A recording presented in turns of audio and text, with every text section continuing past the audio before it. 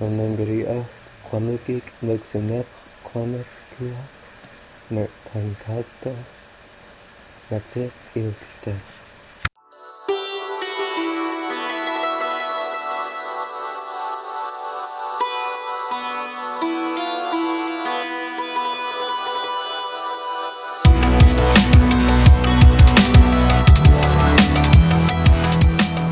Welcome to Conlangery, the podcast about constructed languages and the people who create them. I'm George Corley.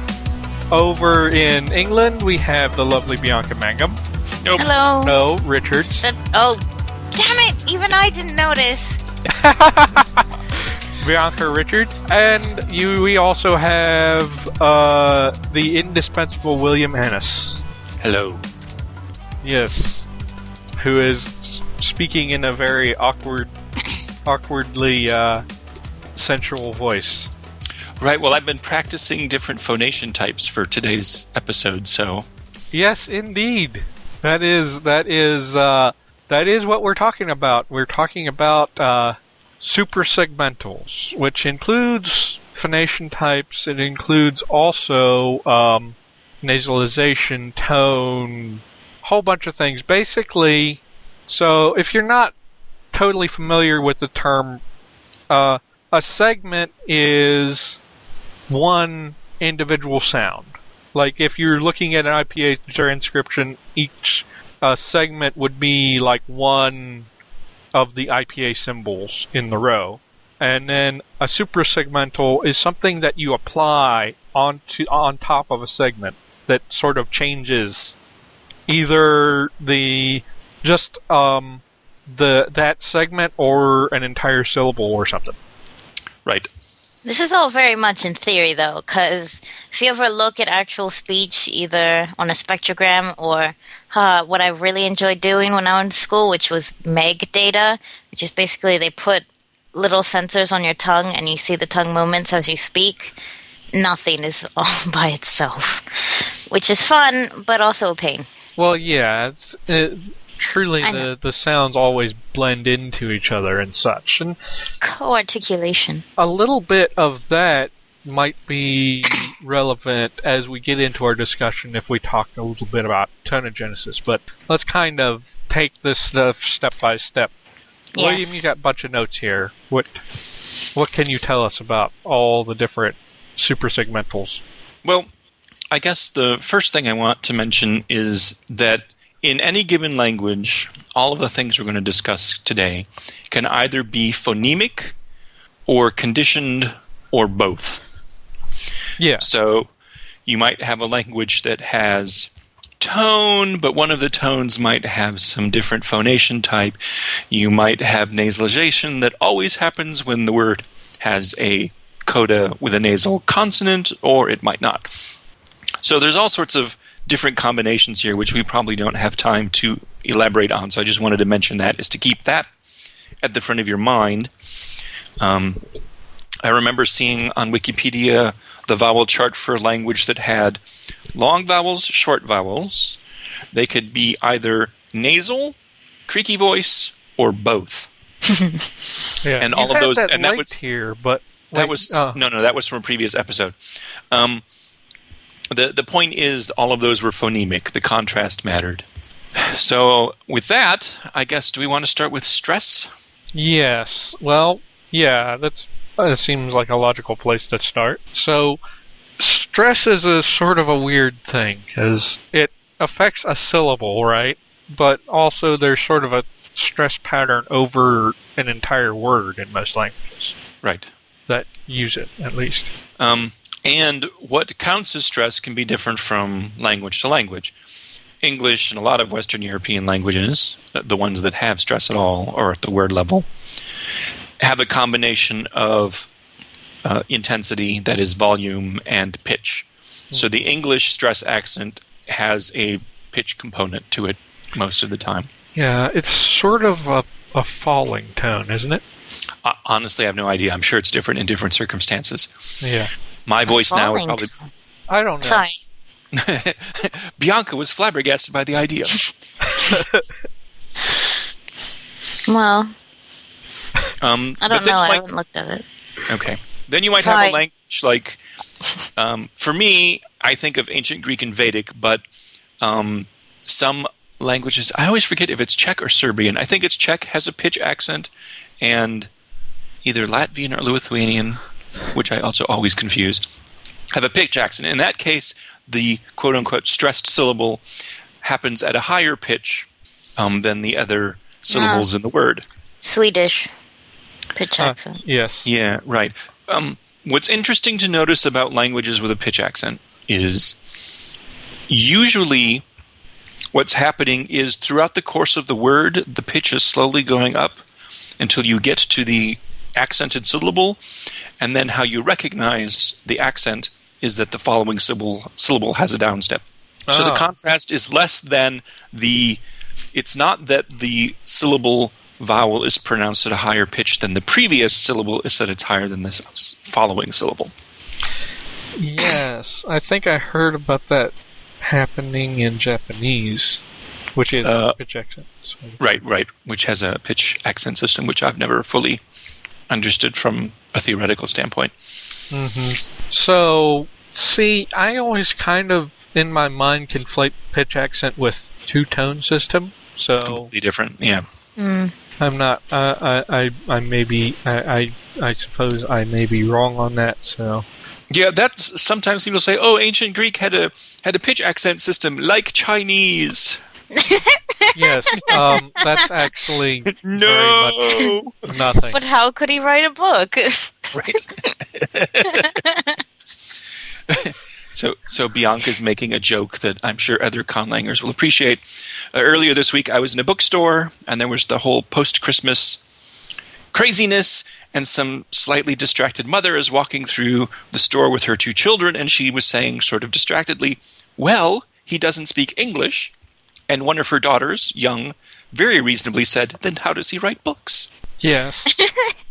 Anyway. Which none of this has anything to do with what we're talking about. We just need to help people understand the in-jokes. So, ignoring for the moment pitch accent, another issue of stress that comes into discussion is a language might be described as stress-timed, syllable-timed, or mora-timed.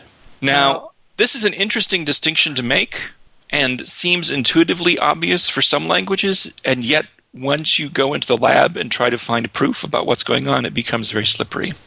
Syllables are devilish to do. Right, and there are one or two languages that destroy our concept of what a syllable is anyway, so some of the verbal languages.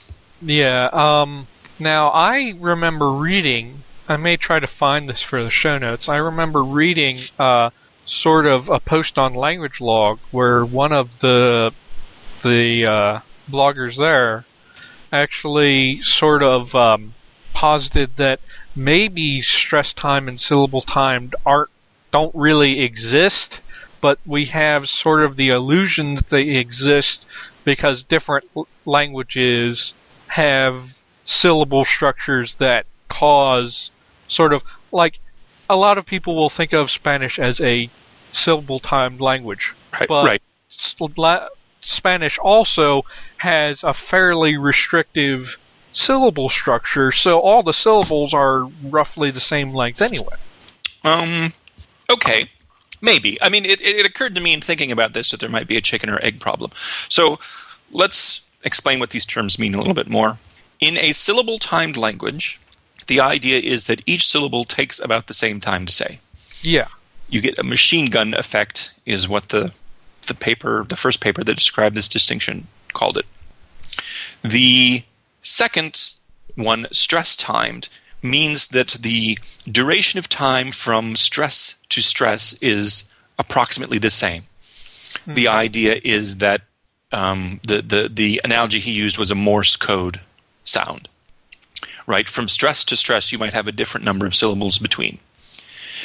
And then a mora-timed language is something like Japanese or ancient Greek, where you have long vowels, short vowels, open syllables and closed syllables are all timed differently. And so you get a rhythm there that has to do with the vowels determine the rhythm, not stress, really.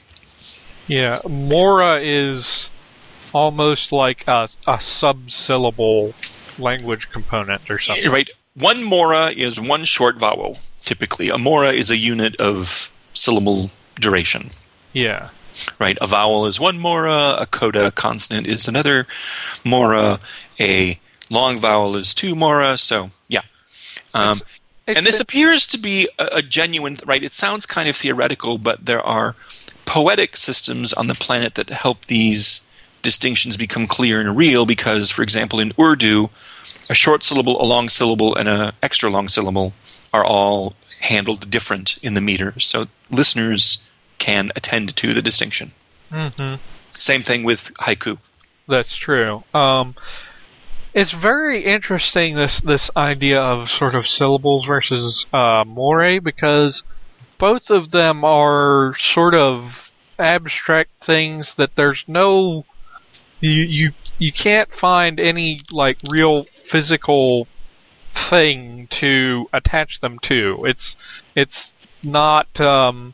like, people have tried to actually find a physical or a phonetic way of distinguishing syllables, and it doesn't work. Well, it doesn't work universally. I saw a paper where one guy suggested, listen, we just need to cope with definitions of both syllables and words that are a spectra. We just have to realize that the definition is going to be fuzzy and that different languages are going to realize things differently. Because clearly, there's something real to speakers about syllables. Yeah. And words, because if you ask them to say things very slowly, certain kinds of slow, distorted speech they make are going to fall along certain kinds of boundaries, naturally, even for non-linguists. So there's something going on there, even if linguists don't know what it is. So the only reason I brought all of this up was because stressed time languages, and for the time being we'll just assume that that phrase actually means something, and it's real. Yeah. Is stress timing seems to be associated with vowels being tortured. In English, your stressed vowels get their full quality, and unstressed vowels are reduced. Yes. Much to the happiness of many people around the world. Right, spelling is a nightmare. Right, if everything's a schwa, how do you know what vowel you're supposed to spell the word with? Exactly. Like suprasegmental. Good luck, unless you happen to, know the combinations. So Russian does this. Biblical Hebrew is my favorite example of this because you could keep adding suffixes to Hebrew verbs, and each new suffix would pull the stress accent along, and it would cause collapse of all the vowels upstream in the word. There are lots of ways of writing schwa-like sounds in Hebrew, and I'm pretty sure that the word schwa comes to us from Hebrew, in fact. Sounds like it. Possible. Oh, yes. From German, from Hebrew, schwa. Right. Oh, yes. So we talked about this a little... excuse me. We talked about this a little bit with Mutsun, where different different grammatical processes added new things to the word, caused a stress shift, which also caused changes in vowels all over the place. Mm-hmm. Apparently, this reduction can be conditioned. So in Mexican Spanish, an unstressed vowel near an S sound might be reduced, but not otherwise. That's interesting. I've never heard any reduction in any form of Spanish, but that may be because my ears are biased or something. Sure. And what was I going to say? And it's yet another case where we're dealing with a spectrum, where stress-timed versus syllable-timed is not, a switch, yes or no. It's, yes, we have a little bit, or we have a great deal of it. Mm-hmm. So I think that's quite a bit about stress to really be talking about. One thing I might want to mention is that sort of at the word level, you often have a primary and a secondary stress in particularly long words. This happens in English. If you have stress at all, then yes, that's possible. Yes. You don't necessarily have to have stress, obviously. I think a lot of tonal languages don't have any stress component. Yeah, sometimes linguists get in arguments about that, but my guess is very often they do not. So you don't even need stress, but, it's not quite a binary decision between stress and tone, maybe, but it's close to it. Yeah. What was I going to say? So yes, if you have a stress accent and you decide that you're going to use stress timing, then you need to consider the possibility that vowels will be tortured as accents move. I've always wanted to do that, to put it into one of my conlangs. I was planning on it. I think I would have a hard time. I don't usually create languages that do that. I have this love of tone languages, so I don't deal with stress very often. I think it'd be tough. You'd really need to sit down and think about that a while. That's why I haven't done it yet, because I haven't figured out the full syllable structure I want. And just because... You have to figure out how exactly you reduce things, because, usually things sort of centralize. Either they go to schwa or they go to something a little bit more central. Well, but I there's had a also nice... there's also the example of in some dialects of English, e and a going to I. I do that. Yeah. Yeah. And in Russian, you have this important distinction between palatal and non-palatal consonants, and I assume that this affects what the reduced vowel is. Oh, probably. Yeah. I'm sure of that. It's just been so long since I've looked at Russian that I hesitate to say anything. You could more than probably that. say that of a lot of these sounds that tend to screw with vowels in the first place. Like, I have no doubt that, again, I have no empirical evidence for this, but I have no doubt that that uvulars probably mess with what reduced vowels end up being. So I can say that that's actually true, having studied some languages with those. That's I know they correct. drag them around like crazy in Inuktitut. At least I did a assignment on it. Exactly. Yeah, they can. Because I knew that sort of uvulars drag around vowels in general, just because of the need to move your tongue around. Yes. But. So that stress accent. Yeah, that ended up being a fairly big part of this topic, but there's a lot of other. So, William, you have the list of phonation types here. I love this. So, modal voice is the default normal speaking voice used by me. Or used by most English-speaking people. You can't say it's true for people all over the planet, because if you speak Burmese, it's not true. I wish that was in the dictionary. Modal voice is the voice typically used by a William Ennis in Wisconsin.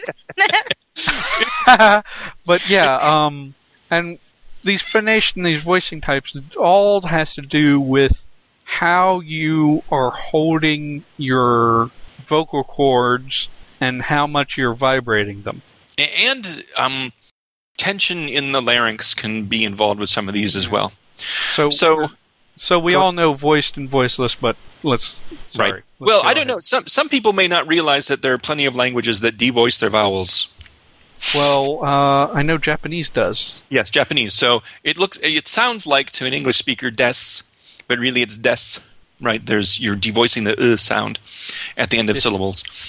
A lot of the Uto-Aztecan languages, especially the Chemehuevi and that family, final vowels get devoiced. So we talked before about creaky voice, which Bianca calls creepy voice, and which now I'm likely to call for the end of time. And creaky voice sounds like this. There's a pronounced sort of creaking. It's also called vocal fry. In English speech, you hear it often at the end of a intonation unit. Mm-hmm. For some reason, some writer at Boing Boing saw an article about, there's creaky voice among women in California at the end of their clauses. Now everyone on the internet, friends of mine who have no interest in linguistics, are like, have you heard about this vocal fry? Sounds like a fish fry, but worse. So creaky voice is this sort of, most people can make it, just make it sound like you're tired. Speech pathologists talk about the lowest register of human speech as being the creaky register, because when you try to speak that low, creaky voice naturally comes into the question. It's There's actually, something- oh, sorry. I was going to say, creepy voice is so common in English that once you start hearing you, it will creep you out. You've gone your whole life without noticing up until now, and you will notice, and you will have nightmares. Thank Maybe you, not nightmares, but Thanks to Bianca and Boing Boing. Another voice is called breathy voice, which sounds like this. I have a hard time doing this one. It's kind of like you're sort of half devoicing everything. Right. See, to me that sounds creepier than creaky voice. Anyway, there's one that's called, not very interestingly, harsh voice, which sounds like this. And that's sounds your like whole, a Dalek. yeah, your whole larynx is constricted. I've heard it called the pirate phonation. The pirate phonation, that's nice. And there are a bunch of other of these which I've not listed because I'm ashamed because I cannot produce them. So, Can you say exterminate in the harsh voice for me? I could, but I'm not going to. yeah, in your list that you gave us, you had like falsetto as a. Yeah, I think that. So this website we're going to include in the notes has a bunch of these phonation types, and I think it's written from the standpoint of a speech pathologist. I'm not aware of any language in which falsetto applies, unless you're singing Yeah, I'd have or to actually, or you're possessed. Let me play this file and see. Okay, that sounded like a horn. Right. Which yeah. Yeah, I In don't know some if in some Khoisan languages, so those are the languages of Africa that have little clicks and pops, have something a voicing type, which in fact it's not your vocal cords, but your epiglottis that is vibrating, which explains why people who speak these languages get nodules on their vocal cords by the time they're adults. strident voice. Is this what you're talking about? Let's see Yeah. how. Yeah, I can't make it, so I'm not going to try. I don't know. I don't know Yeah. even where my epiglottis is exactly, so I can't figure out how to make. George, swallow. If you can feel it moving when you swallow. Okay. Any- Yeah. Anyway. So we don't need to sit here and make strange noises into our podcast. There are other kinds of phonation types. These are the main ones. Yeah. Right. So let's just leave those there, and we can talk about them a little bit more after we've touched tone, because there's something interesting about how tone and phonation relate. Yeah, so we kind of talked a little bit about tone before, but basically you have a couple different choices if you want to have a tonal language, in that you can go with something, the more simple systems are two-tone and three-tone, and they are usually purely just pitch-based tones when you have two or three tones. It's low and high, or low, mid, and high. Right. And then if you go more than three, you usually have contour tones added into that, which a contour is falling, rising, flat, whatever. Right. My favorite example of a simple two-tone system is Navajo. That probably accounts for why Ladan has a two-tone system, because her dissertation was on Navajo. So, example words are something like Yilpej, which has, starts with a low syllable, then a long high syllable. I'm trying to find one that has another contrast. Ha-ta. Again, long, low, high, short, nasal. Very often, when you got the two-tone system, the three-tone system, which is what Yoruba has, and those are both systems are pretty common in Africa. Once you get to tone contours, weird things start to happen. Very often, pitch contour is conflated with a different phonation type. Technically, these are called register languages. For example, Burmese has 4 tones, I think. 2 of them use modal voice. 1 of them uses breathy voice. 1 of them uses creaky voice. So, is there any pattern to which tone is likely to take which phonation type? Well, let me find. My guess is very low tones, or especially things that enter from high into the low tone range, are going to have creaky voice. Because as I mentioned earlier, if you move your voice very low, creaky voice is a normal development of that. That jives with Mandarin. My personal experience, because I know that Mandarin, a lot of times, third tone will be accompanied by creaky voice. Right. Yeah. So that might be right. I don't know. We'd have to actually do research. Yeah, we need to see, and I might be saying that. So, for example, Burmese, their creaky voice actually starts high and then has a slightly falling pitch. Mm-hmm. And Hai Long has a breathy phonation.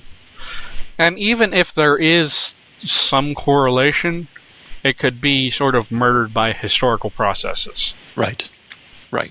I mean, another source for things like creaky voice are glottal stops, especially coda glottal stops, cause all sorts of hanky-panky historically.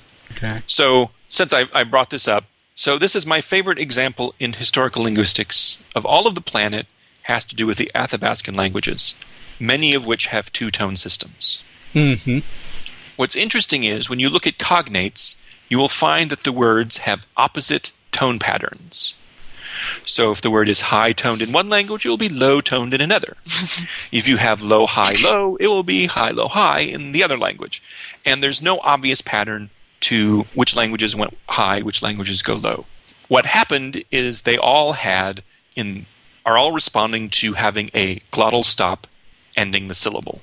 You mentioned this in a previous episode. I can't remember which one it was, but yeah. Quite a while ago. So some languages, glottal stop at the end of the syllable produced a high tone, and in other languages, glottal stop at the end of a syllable produced a low tone. That's very interesting, because sort of, if you want to get into sort of a little bit of history and diachronics, a lot of times tone comes from coda consonants changing the pitch of the vowel and then disappearing.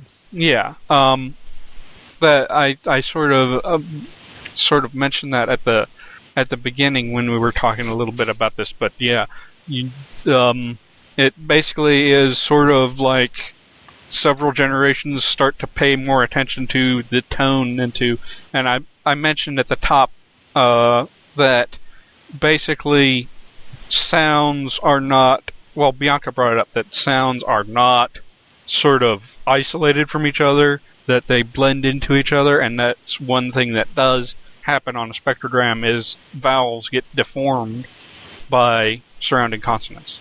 Right. Well, yeah, you see that with the formants. Like, the most obvious thing is that if you have a velar and then like a vowel, you'll usually get some sort of what's called the velar pinch, which is kind of a strange little formation where the formants kind of come together. It's kind of hard to explain without seeing it, but that's one of the ways to tell which kind of stop you have, because most stops look the same. So it it just makes things kind of interesting when you think about it, because basically you're saying that for some reason a glottal stop can make the vowel go either way.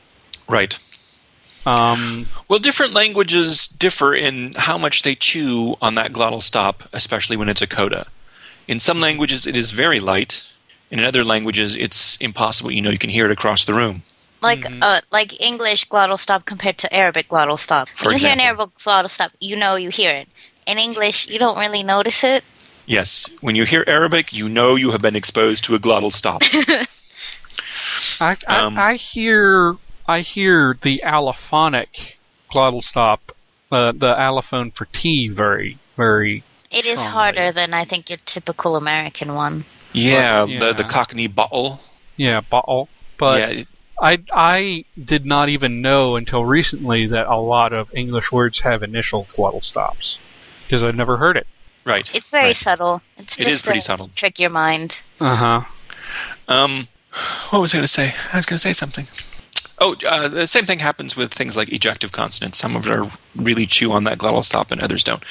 Both of these things can introduce either tone stuff, as we talked about. In other languages, coda glottal stops cause creaky voice.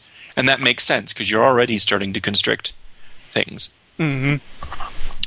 So, for example, in Misantla Totonac, which is a language spoken in Mexico, the only way to recognize the second person conjugation of some verbs is creaky voice in the final vowel. Ew. That is the only thing left. Now, this language has contrastive creaky voice. I find it very hard to switch between creaky and non-creaky from syllable to syllable.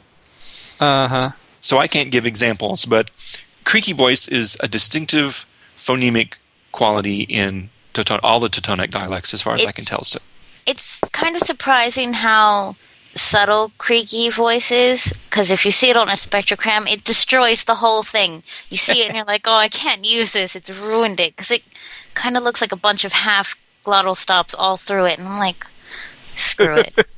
So that's what it looks like, and then you look at it and you're like, ruined data, bastard. Anyway. So the point I want to raise about that for people who are doing historical language creation is, once your language has invented a new sound distinction, whether it is tone but only constrained to certain places, or creaky voice only constrained to certain positions, once that contrast exists, it now becomes available to being used in other places. Mm-hmm. So what do you mean by, like, it might shift over by analogy, or it might just independently form in other places, or what? It might independently form in other places. Okay.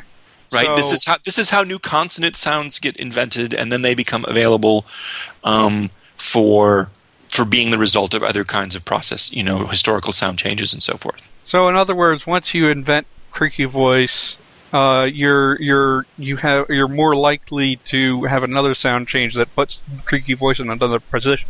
Right. Once all of your speakers has been trained to attend to that difference, it becomes available. For example, I am pretty sure that all of the high tones in Navajo are not the result of coda glottal stops. It's other things have gone on. There's kinds of tone assimilation. All sorts of stuff is going on, especially in that magnificent edifice of the Navajo verb, where I'm pretty sure not all of those tones are historically the result of glottal stops. This gives me really interesting ideas for a language family I want to make. There you go. So that's why I wanted to make that point, is once you've got a little change that all of your speakers are listening to, that distinction matters now, and so it becomes available for use elsewhere. See, but basically what I'm thinking is this can make for a really easy way to turn one proto-lang into a very distinctive daughter languages, because basically if you have coda glottal stops, you can do the thing where one of them turns it into a high tone, one of them turns into a low tone, one of them turns it into creaky voice, one turns it into low creaky. One turns it into a long vowel and simply deletes it. Yeah, you could just go like 5 different directions with just that one sound. Yep. And turns it into an H. And they end up going very interesting directions. Yep. So that's so that's tonogenesis, and Athabascan fun. And I guess the last super segmental I wanted to talk about was nasalization, the one that I know Bianca loves so much. It's not pretty, okay? So nasalization usually comes from a historical coda nasal, or what? I think probably, yeah. Because I know that English has some nasalization in some dialects that comes from coda nasal, and I know that. Well, it's pretty common to get it. I'm not sure where else it would come from. I mean, somebody who knows more historical stuff could tell us, but for example, in Navajo, which not only has high and low tone and long vowels, has nasalization, nasal vowels become normal oral vowels, followed by an N, when followed by a suffix that starts with a vowel. Oh, wow. That sounds like very similar to what happens with French liaison. Yes, except backwards. Yeah. French has some weird, well, not that weird. I think it has both like allophonic and contrastive nasalization, which results in having vowels being different amounts of nasalization is how it basically turns up on your analysis, I think. Oh, But- that's it. I didn't know that. I didn't know think that. I don't know. I only heard about, because my linguistics professor used it as an example of ordered phonological rules. I know about the liaison and the allophonic nasalization, which also has deletion of the nasal that causes it, which is interesting. Right. So in the Navajo case, that nasal consonant reappears Yeah. in certain circumstances. Uh-huh. Yeah. But so what else is interesting about nasalization? Is there anything other? It tends to be, and this is just based on me looking at lots and lots of Native American languages where nasalization matters. It sure seems like certain kinds of vowels don't like to be nasalized. Very high vowels seem to me to be less likely to be nasalized.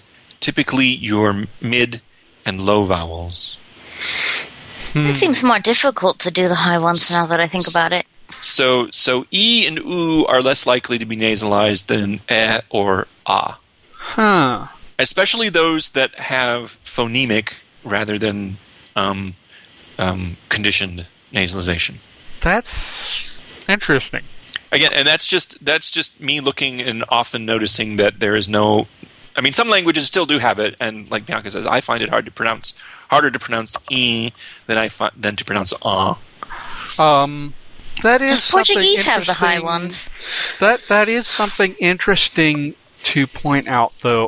I found your mention, in fact, I found your Wikipedia article that you linked to that was the language with nasal creaky and nasal creaky. Let me link to it. But what I noticed here is basically not all vowels will carry a suprasegmental, at least in this language. And I think that may be sort of a common thing, that sort of, if you have nasalization, not all vowels will be nasalized. If you have creaky voice, not all vowels will have creaky voice. Right. In this one, the vowel doesn't take any suprasegmentals, and then the nasals are restricted. The nasal cannot apply to O, so it's sort of like the certain vowels have resisted historically the change or something. Right. And then you have fun languages like Cherokee, which has a single nasalized vowel which is of its own quality. So the sound that vowel sound only ever occurs nasalized, and it is the only nasalized sound. Yeah, that's a really bizarre one. It's a characteristic of the Iroquois languages, but I don't know how common that is in other language families.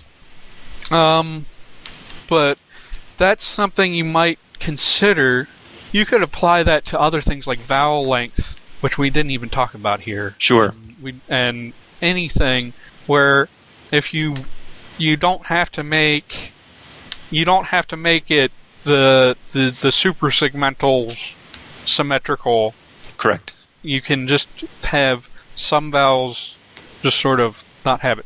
We've talked probably enough about this topic, and I'll have some resources in the show notes, and you can do some of your own research to figure out what exactly you want to do with your language or languages. We haven't even talked about things like pharyngalization and things that can be. I mean, there's so many of these, but I thought I'd mention some of the easy targets. Mostly, we talked about suprasegmentals that apply to vowels and to syllables. Yes. We didn't do anything about consonants, which kind of ends up in a different animal too. But why don't we move on to our featured conlang, which is Kamikawi by David G. Peterson. I regret telling him about the colors on this website. Yeah. Well, you can click the thing and fix it. Yeah, I know, but he should fix it himself. So, it has sort of an Austronesian. It is feel. the Festival of Austronesia. Yeah. Certainly, as soon as I look at the consonant chart, I see that, because very, very few consonants here. Not quite. I don't think it's quite as restricted as like Hawaiian, but it has things like it has no S. Right.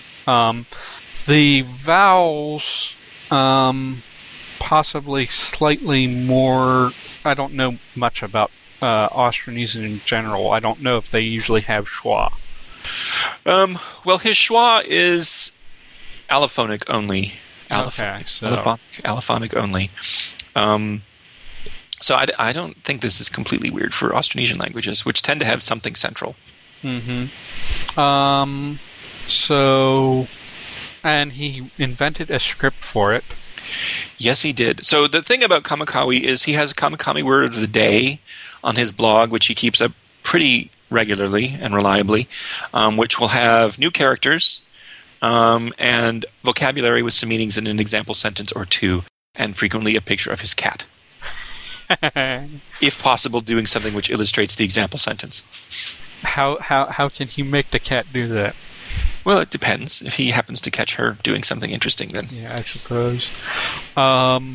The pronouns are interesting in that there are 5 different gender categories for the third person pronoun.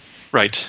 So you have male, female, neuter, non-gender specific, and general. I presume that he doesn't actually have grammatical gender because he doesn't use the term masculine, feminine, so... Right. The business of having singular, dual, trial, and plural pronouns is very Austronesian. So that is... Okay. The business of all of these different third-person pronouns, I think, is his own thing. And he has multiple possessives. And you were mentioning that's... Right. That's very Austronesian. Not Hawaiian, particularly. I know some people compare this. So it's kind of... The possession is merged with a classifier system. Mm-hmm. So in your classic... And if you actually Google Austronesian possession, you will find papers on this subject. Typically, you have alienable possession and inalienable possession. And the inalienable set may be quite substantial. Uh-huh. And what happens is you say the possessum, that is the thing possessed, and then the possessive phrase follows it, which will have the pronoun and a classifier. Uh-huh. For example, and I wish I could... Somewhere in my iPod is a grammar of a language that does this and has a bunch of these, but I couldn't find it. If you're talking about a food product, you will have a special food class. So... And you might get into normal classifier things where shape is involved. I like this. So he has this word apeo, which is sort of literally one of, but it has a whole lot of different meanings. Usually it's deriving a count noun from a mass. Yeah, well, it has one meaning in Kamikawi. It just translates into a lot of different things in English. So you end up with apeo teve, drop of blood, apeo fale, blade of grass.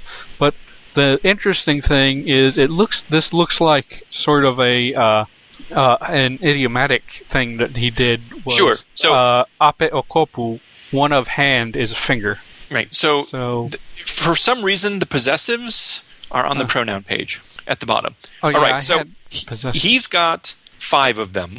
One of them is to use professional relationships and also to indicate one's relationship to a place, like I'm from Hawaii. That's the one. There's one possessive prefix which is used to mark something that you created yourself. So this is a subset of inalienable possession. That's interesting. Does my book refer to a book that I have in my hand, or is it a book that I wrote? And then he's got one that appears to be the catch-all, which just says this prefix is used when the possessed is something that is inanimate and not a product of the possessor.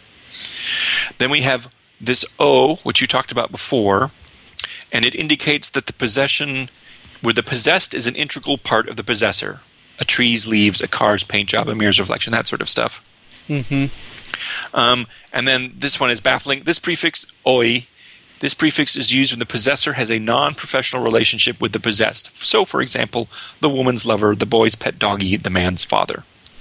That's interesting. I don't know if he means only families. Honestly, I would like more examples of these. Yeah, you might need to figure out what exactly he means by non-professional and professional, because that could be sort of culturally specific. Well, it would have to be. So, actually, I think Kamikawi is a nice introduction to this interesting kind of possessive scheme, which occurs all over in the Austronesian languages, which can be fairly elaborated. It's pretty unusual, and it gets linguists all excited.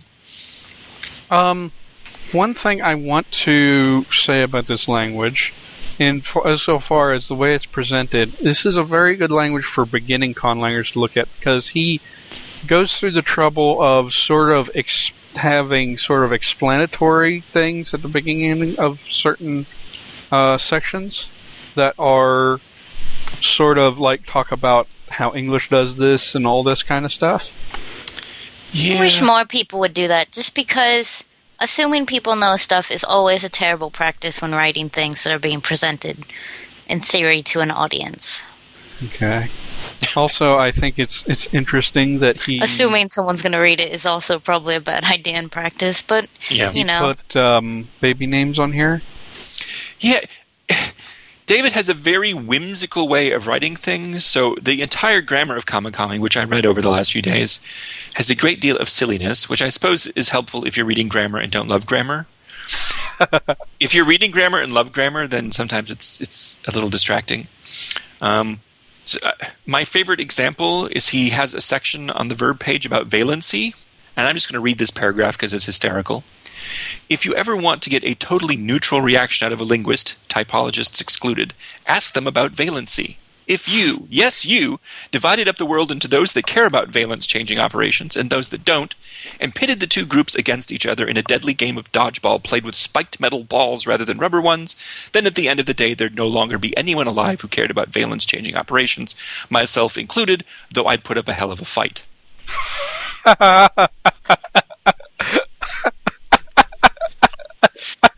And this is the sort of thing he does, right? He's got example sentences like, a fish was hugged by a woman. So... right. He uses serial verb constructions, which we don't need to explain here. You can go read them yourself. It's another interesting thing that pops up in languages across the world in various ways, and this might be a good introduction for beginning conlangers to see it. Yeah. Also, he does a lot of just fun stuff here, like the word of the day you mentioned, baby names. He has postcards and all his relay text. He has lots of texts available. He does have lots of texts. Sadly, I can't find any audio samples, but can't have everything. Right. I think we can. Well, he does awesome audio samples for Dothraki, so I would hope that he would work on. Did he get paid for Dothraki? Yes, he did. Did he get paid for Kamikawi? No. Okay, I think we found the difference. Does he have more than one orthography for Kamikawi?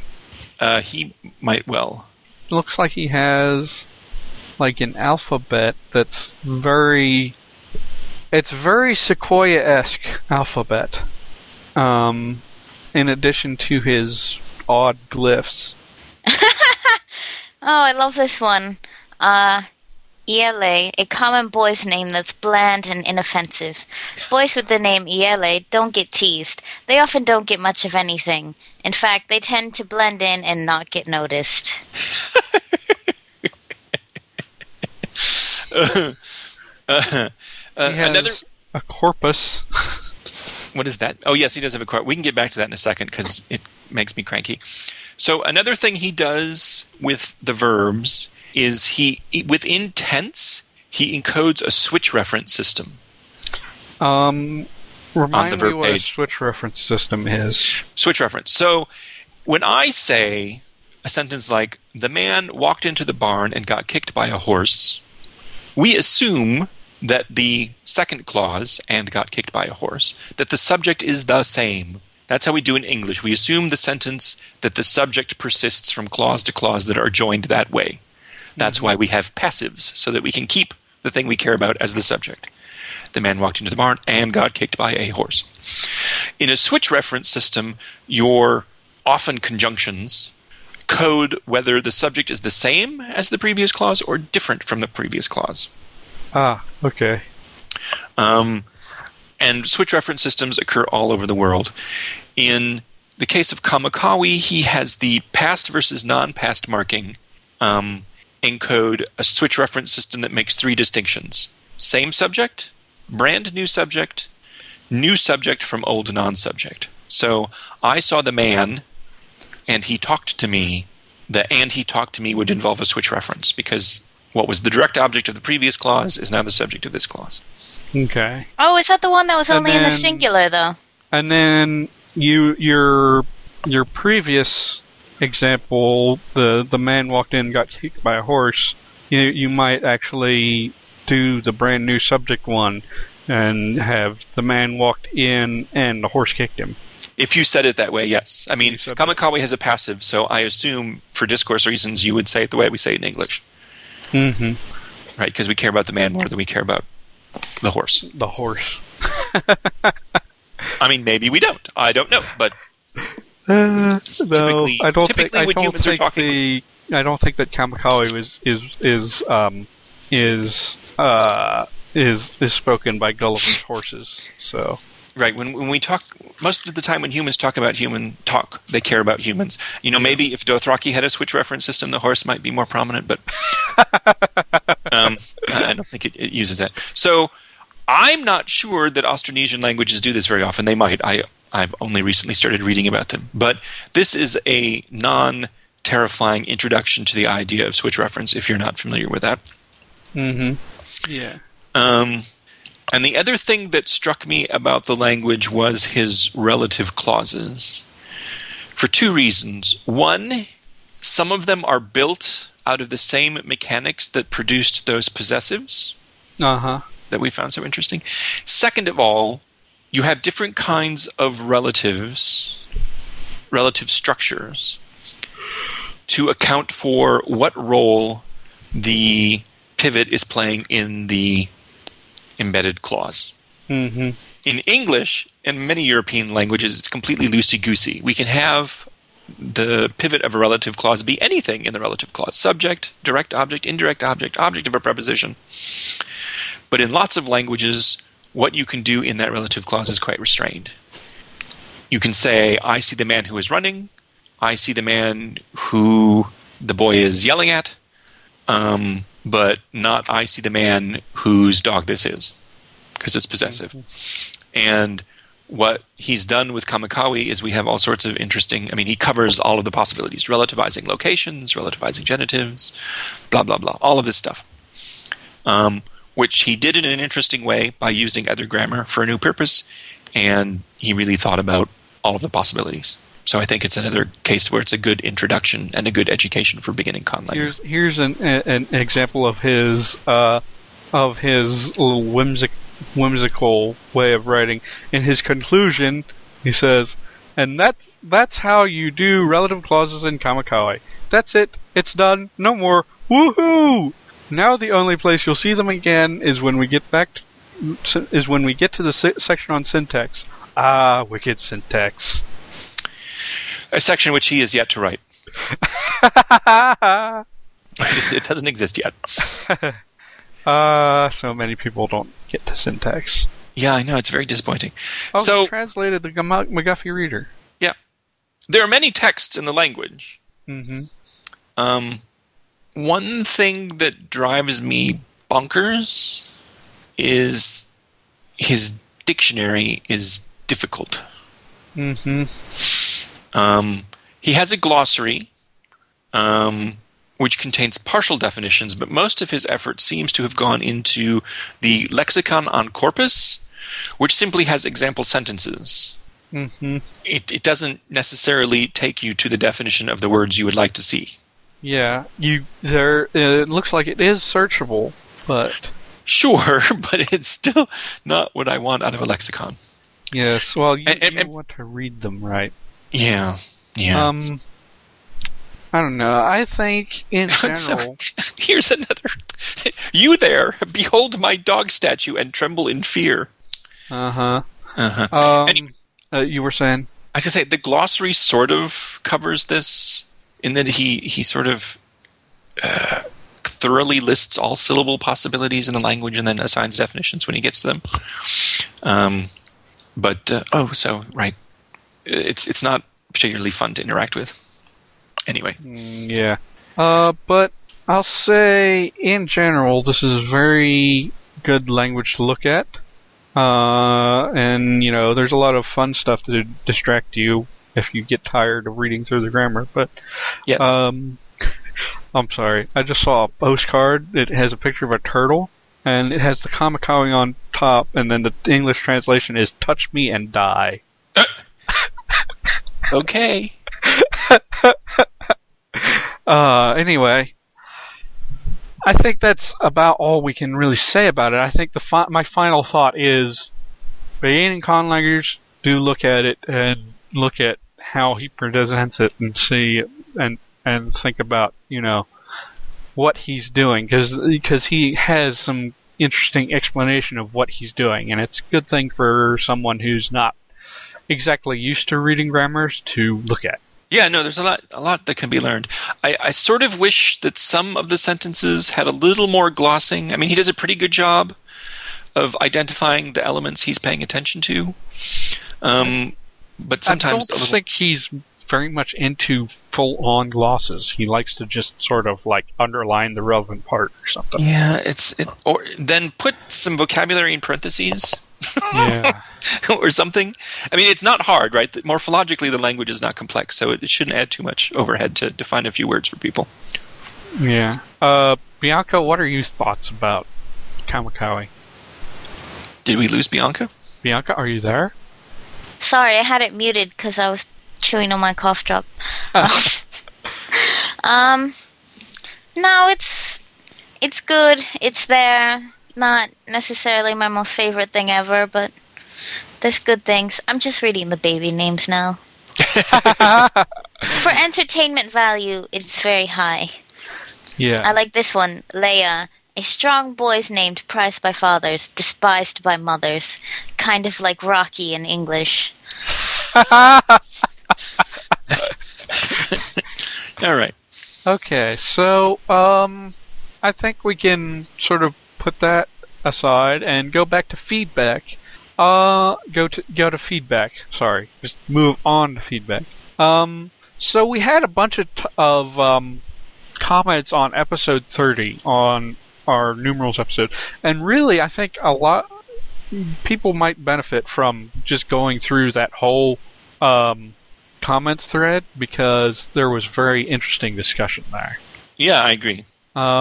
But I'm going to highlight one because it sort of directly addresses something that we mentioned in the show. And so C-Monk, I don't know if that's supposed to be pronounced something weird, but I presume it's C-Monk, gave us, he says, a short introduction to Danish numbers. In Danish, half fem, half 5, and forgive me for pronouncing these wrong, is 430. Because I don't know how to pronounce Danish anyway. But so half 5 in Danish is 430. Oh yeah, now Bianca found Swedish. I think he wrote that while he was listening. Probably. And let's continue with his. There's also a special word for 1.5 in Danish. It's halfanten, and there is it has rarely used counterparts. Half tredje, half third, 2.5. Half your day, half fourth, 3.5. And this brings me to the vigesimal part of the number system. The names for the names of the tens 50 to 90 are derived from the number of scores. For example, 60 is tres instivi. I have no idea. But 3 times 20. So this is a rather conservative way of saying it, and is normally shortened to tres. For the rest of it, I'm just going to say the numbers and say how they're derived rather than trying to read the Danish. But he says 50 is basically half third times 20, so basically 2.5 times 20 is 50, and then 70 is half fourth times 20, 80 is 4 times 20, 90 is half fifth times 20, and that's even more crazy than I would have guessed. So this is really interesting, though, that basically it has these special words for 1.5, 2.5, 3.5, and then uses those to derive other terms based on a vigesimal system. Yep. Danish is truly bizarre.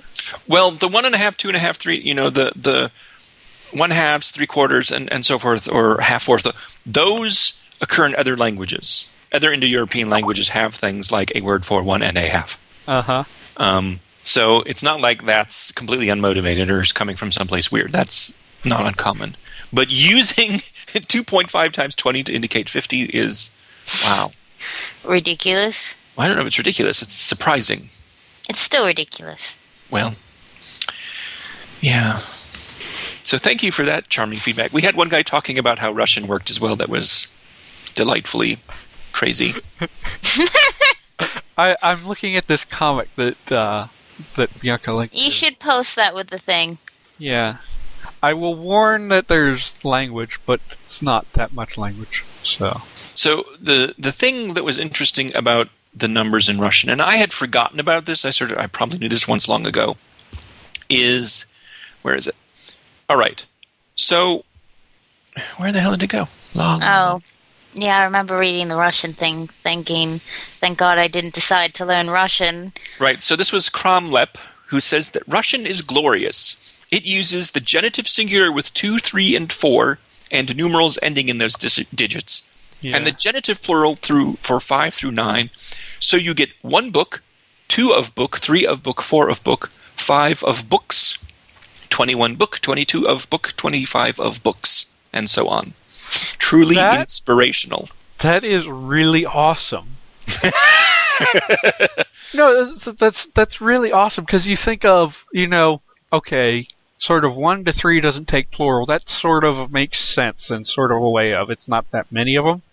But then, apparently it has this sort of analogy-fueled change, so that any time that something less than 5 is the final digit, it doesn't take the plural. So it turns something sort of maybe logical into something really crazy. Well, no, it's kind of it's like how we have problems in English with agreement. If your verb is too far separated from the actual word that determines the number, like singular or plural, we might pick the wrong verb. Yeah. Right? You know like what? many of my friends. Oh, continue.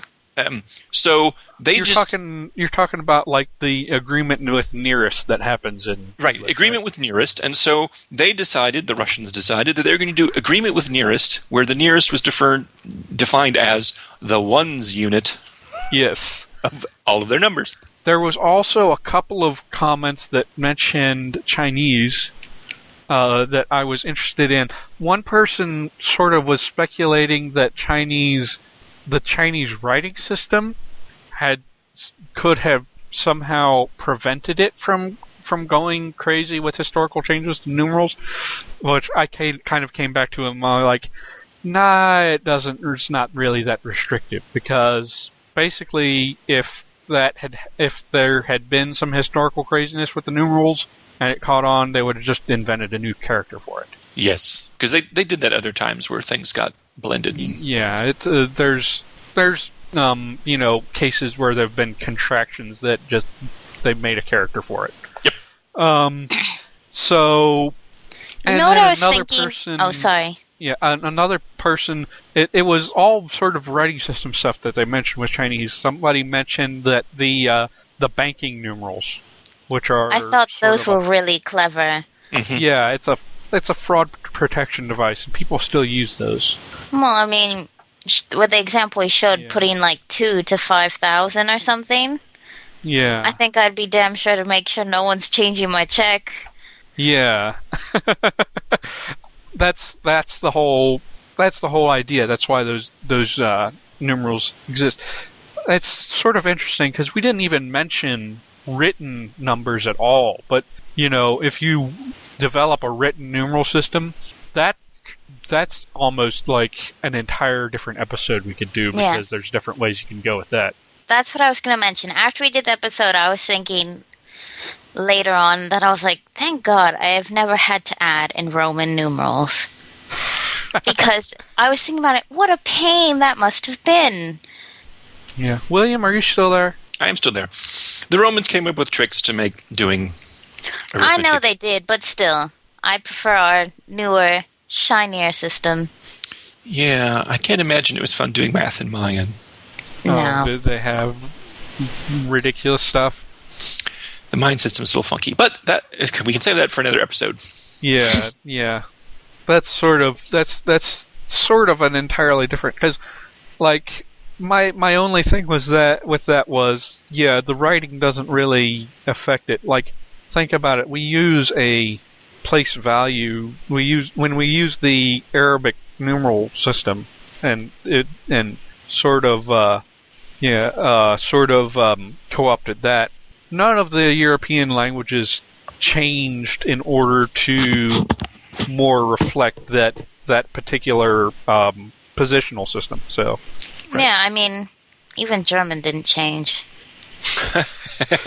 German even still has it backwards from the way it's written for the written numbers.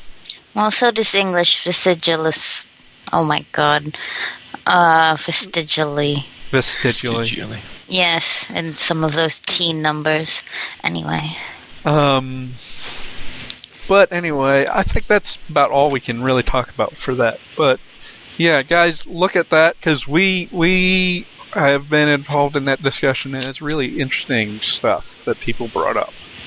I think numerals are are sort of an easy topic to start, talking about because it's so easy to sort of find weird things with them. And some people, I'm sorry, my brain is still wrapping itself around the Danish system. Don't think about it too much. You may have an aneurysm and die. It is sort of mind breaking, isn't it? Yeah. I think I want to make a language that does that, though.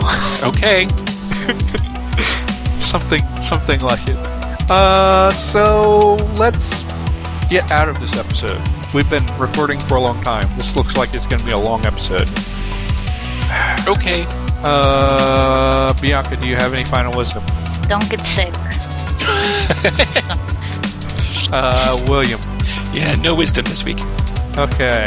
Then I'm going to say happy conlang. Thank you for listening to Conlangery. You can find our archives and show notes at conlangery.com. Comments, questions, and suggestions can be sent to conlangery@gmail.com. Please subscribe to us on iTunes and maybe leave us a 5-star review while you're at it. You can also like us at facebook.com/conlangery, follow us on Twitter at conlangery, or circle us on Google Plus by searching for Conlangery Podcast. Our theme music was created by the band Null Device.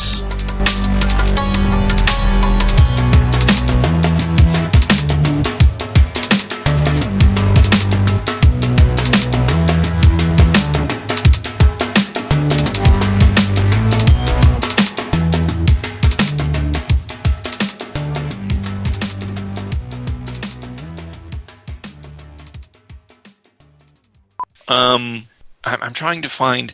It's not here. Where are the classifiers? Right. Maybe under nouns or something. So we have a little pause here, which George can edit out later, as I find this. Well, that's irritating. And yeah, there was that, and sorry, there's somebody QQing me. But there was also a couple of comments that mentioned Chinese. Why are you so retarded that you have to end every word with like 3 of the last letter? But that was really just her making sure everyone knew it was in her creepy voice. I was going to creep George out by putting Ayuruyo in the subject line, but that option's not there. You should have just picked random word like... Do I even have a word for night? Yeah, no. Then how come I can hear bling? Skype is in the hood. Nomad of NORAD is now following me. The only email we have is a very long follow-up from the guy who said bow down to my awesomeness. Okay. I kind of love-hate the English reduced vowel thing. A cacophony. Normal people pronounce it cacophony, but that makes it sound like something posh.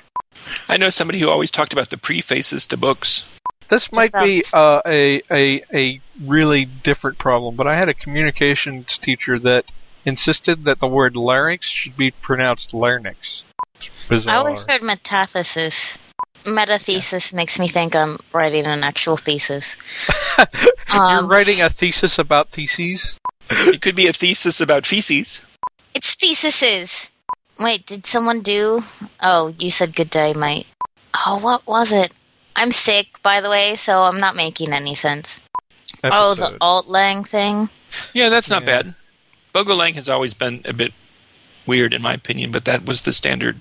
And we don't want to be crazy like Cantonese, but, you know. I woke up, I ate. I slept for 3 hours, I ate. I slept for another 3 hours, I ate. And I'm so hungry. When you listen to a language that you only partially understand, it can be funny to listen to the radio. Particularly listening to the random Chinese talk shows that taxi drivers always listen to. There was one guy I got just enough of what he meant was to understand that he was ranting about how the Mini Cooper is not actually that small. But I saw an old one here in England. They are so tiny. I was taller than it. And I'm only 5'1", and I'm like staring down at the top of a car. And I'm like, this has never happened to me before in my life. That's true. I think it was one of the sick children here being disgusting and sick all over me. Athabascan wonkiness. How many of these shows have Athabascan wonkiness in the show notes? I'm going to a party with a friend that will involve lots of gay rugby players. No, I would say wrestling is gayer, but short of wrestling, I think rugby would be up there. Now that we have covered segmentals that are supra. Ooh, Bianca, I had an idea today for your hate line. Oh, no. That you would code the statement's type by forcing the sentence into a verse form. I will move it, see what else catches your interest. I remember when I was working, this lady came in, and her last name was Moriarty, and I was like, "Is your husband's name Jim?" And she was like, "What?"